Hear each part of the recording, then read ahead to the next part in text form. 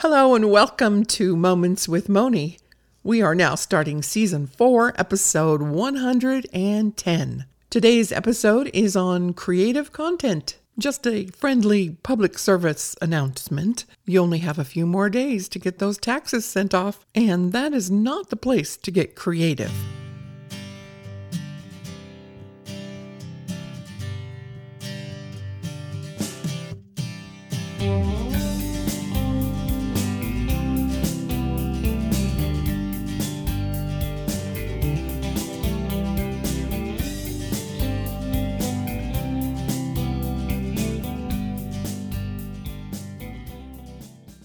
Today is April 13th, 2021. It's about a year since COVID began and all the things that we've had to deal with. And a lot of people have started doing business online, looking for creative ways to do that. I know because many businesses have been paying for ads that pop up when I'm on the internet. They're all over social media. Oh, do this and you'll make $1,000 in a month. Do this and you'll earn $50,000 in a year. All the create this and become rich schemes are everywhere. As a podcaster, I do create a lot of content that ends up online, and I hope it does bless other people, as I am made in the image of my Creator, who created everything around me and even me myself. As we open that ancient book, we're reminded, in the beginning, God created the heavens and the earth. And the rest of the book is the manual for living here and beyond. And being made in the image of God has put that urge of creating within mankind. It's not like we can create something out of nothing like God did, but when I admire the beauty of what God has created around me, I want to reflect that beauty in other ways. Perhaps you yourself have creative outlets such as drawing or writing or music. I actually like to do all three of those and a lot more, such as podcasting and storytelling and painting. Yes, painting. After we moved a few years ago, we downsized, and in the new place, there really isn't a corner that I can safely store my paints when little fingers visit. So I thought I would put the paints away for a while and concentrate on setting up home and visiting with the grandchildren.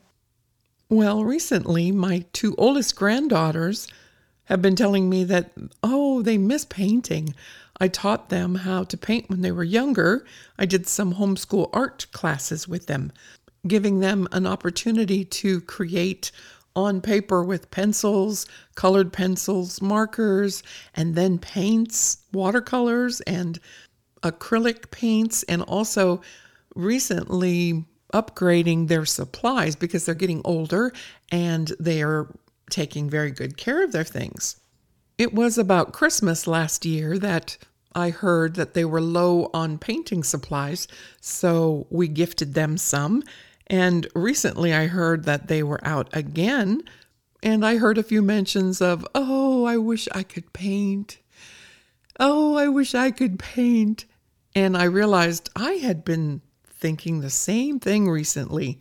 So I sent them some supplies, and I pulled out my own. I had about, 2 hours this last Sunday afternoon. So I pulled out all of my supplies and set it up and did some research and looked for inspiration, looked at some old paintings. It was an hour and a half before I realized an hour and a half was gone and nothing was done. I realized there was this nagging thought at the back of my head, that mindset, that holds you back. It's been so long since I've done some painting, since I've held a brush in my hand and put paint to paper. What if it doesn't turn out? Am I just wasting my time? Well, I just wasted an hour and a half trying to get inspired, so let's just get some paint on this paper.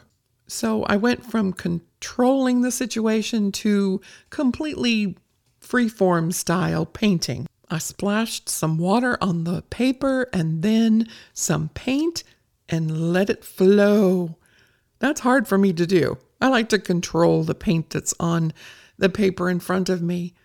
But I thought it was a good exercise to just let go, watch where it goes, and then see what I want to do with it. Acrylics are forgiving that way because you can do a painting free flow style and let it dry, and then do another layer upon layer to get more of a three-dimensional look. I felt like a kid in kindergarten again using finger paints. There it was. It was beautiful. But then it happened. That moment that every artist gets to. Yes, we know it. It's that point of a Y in the road. You know, like when you're out traveling, you don't have a map, and you come to a fork in the road. Which way are you going to go with this? I've learned at that point to just stop. Step away from the painting, let it dry, come back to it another time. At that point, the painting needs a little more thought about what I plan on doing to it, but I still haven't met the creative quota that my soul requires at this moment. What is an artist to do? Well, pick up another piece of paper and start another painting. Watercolor and acrylic paints dry very quickly, so you can do that. Actually need to do that. Step away from the other one, let it dry completely. I would love to use oil paints where you can blend things and it stays wet a lot longer so that you can blend from one section into another, blend the colors and reblend it. But I can't take the fumes. There's too many chemicals in the air when it comes to oils. I know there are some that are low odor, but it's still too strong for me. After teaching my granddaughters all I knew about painting on primary, secondary, and tertiary colors with highlights and shadows, which they have learned very well, actually, I took an online course and purchased some of his paints and a painting storage wheel for my acrylic paints, and he also sold additives for the paint to stretch out the drying time of the acrylic paints, and the airtight container helped the paint stay wet so that I could continue with those same colors in the acrylics like you would if you were painting with oils. After taking his course, I remember driving through the countryside and really looking at creation with a much more inquisitive eye. No, the mountains are not just green, and the sky is not just blue. What color would I use to create all those shades of blue and green? And what brush do I use to create that effect or stroke on my painting? That 2-hour painting session on Sunday has now opened my mind again to everything around me. My brain doesn't stop. What color should I paint that? How do I blend that color? How do I make that one? The primary, secondary, and tertiary colors are just basically 1, 2, or 3 colors mixed with each other. If you go much further than that, if you're not used to painting, you can create what looks like mud.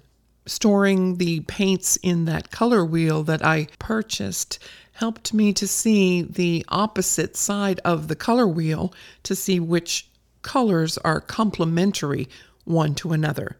I used to work in a paint department when I was young at a home improvement store, so I learned a little bit of that, how the complementary colors go together, because back then when you purchase paint, it came with a code, and I had to manually add each of the drops of colors of paint. So each can could actually be just slightly different if I didn't set the canister just right on how much to get out of each color. Of course, today it's all computerized.